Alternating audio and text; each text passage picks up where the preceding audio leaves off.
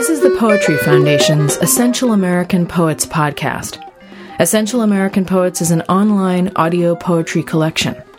The poets in the collection were selected in 2006 by Donald Hall when he was Poet Laureate.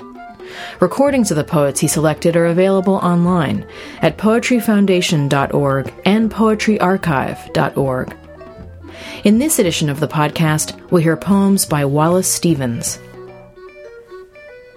During the early part of the 20th century, Wallace Stevens led a quiet life in the suburbs, moving slowly up the ranks of the Hartford Accident and Indemnity Company. All the while, he wrote glittering, opulent, philosophical poems, which led Harold Bloom to call him the best and most representative American poet of our time. Stevens was born in 1879 in Reading, Pennsylvania.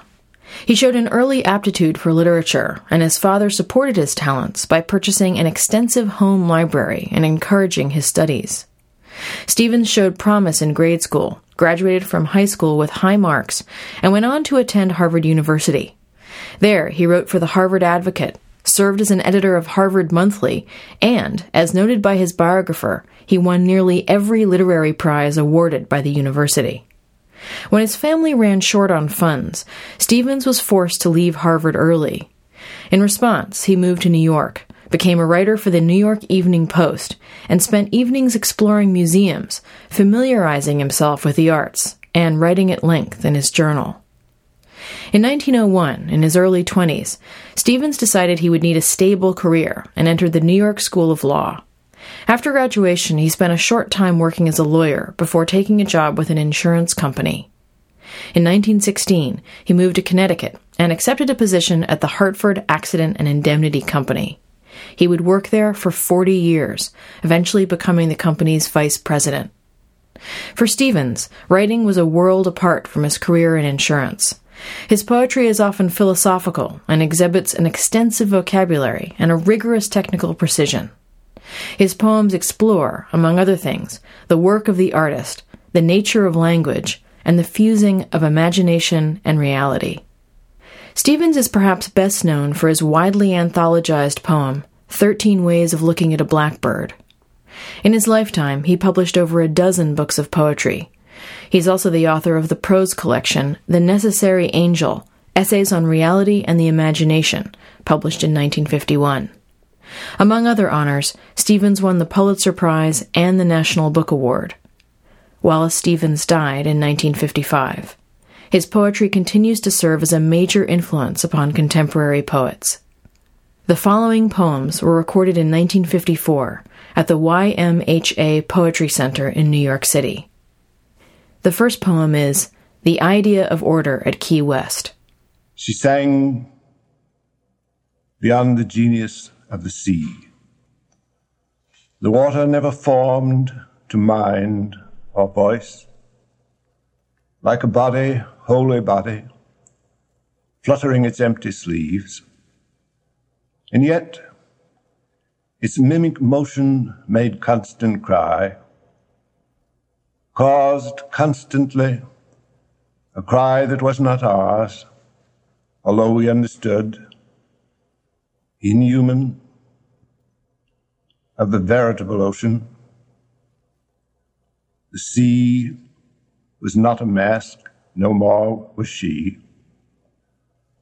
The song and water were not medleyed sound, even if what she sang was what she heard, since what she sang was uttered word by word. It may be that in all her phrases stirred the grinding water and the gasping wind, but it was she, and not the sea, we heard. For she was the maker of the song she sang. The ever-hooded, tragic-gestured sea was merely a place by which she walked to sing. Whose spirit is this, we said, because we knew it was the spirit that we sought, and knew that we should ask this often as she sang. If it was only the dark voice of the sea, that rose, or even colored by many waves, if it was only the outer voice of sky and cloud, of the sunken coral water-walled, however clear, it would have been deep air, the heaving speech of air, a summer sound repeated in a summer without end and sound alone. But it was more than that, more even than her voice and ours, among the meaningless plungings of water and the wind, theatrical distances, bronze shadows heaped on high horizons, mountainous atmospheres of sky and sea. It was her voice that made the sky acutest at its vanishing. She measured to the hour its solitude. She was the single artificer of the world in which she sang. And when she sang, the sea, whatever self it had, became the self that was her song. For she was the maker. Then we, as we beheld her striding there alone, knew that there never was a world for her except the one she sang. And singing made. Ramon Fernandez, tell me, if you know,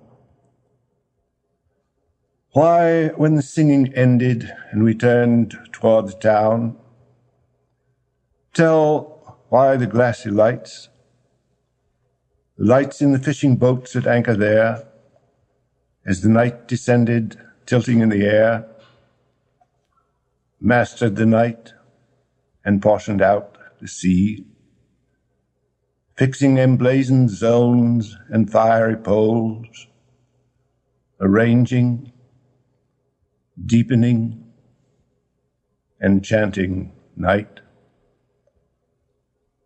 Oh, blessed rage for order, pale Ramon.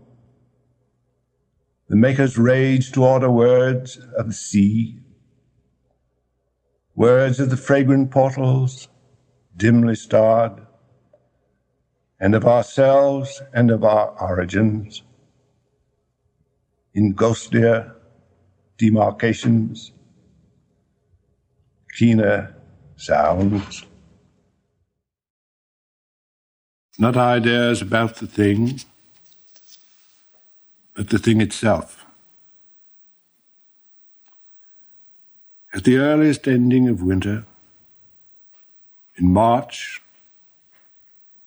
a scrawny cry from outside seemed like a sound in his mind. He knew that he heard it, a bird's cry at daylight or before, in the early March wind. The sun was rising at 6, no longer a battered panache above snow. It would have been outside. It was not from the vast ventriloquism of sleep's faded papier-mâché. The sun was coming from outside. That scrawny cry, it was a chorister whose sea preceded the choir. It was part of the colossal sun, surrounded by its coral rings still far away. It was like a new knowledge of reality. Infanta Marina. Her terrace was the sand and the palms and the twilight. She made of the motions of her wrist the grandiose gestures of her thought, the rumpling of the plumes of this creature of the evening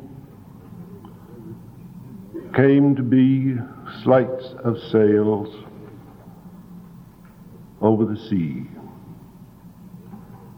And thus she roamed, in the roamings of her fan,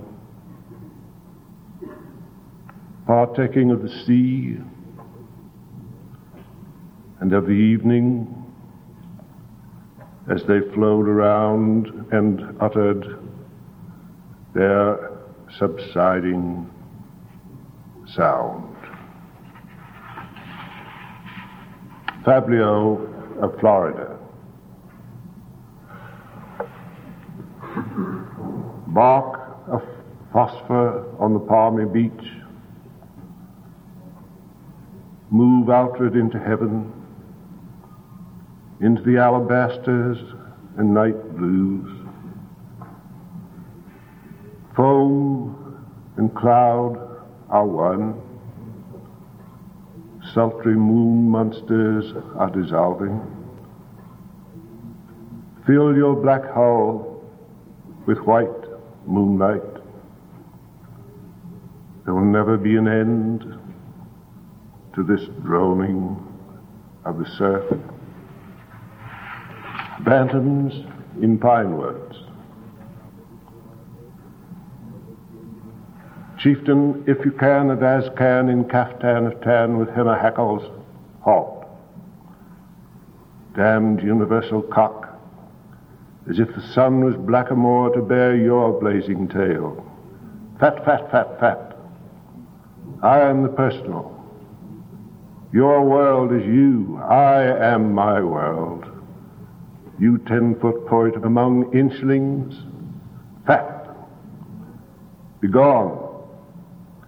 An inchling bristles in these pines, bristles and points their Appalachian tangs, and fears not, portly as can, nor his hooves. Nomad exquisite. As the immense dew of Florida brings forth the big-finned palm and green vine angering for life,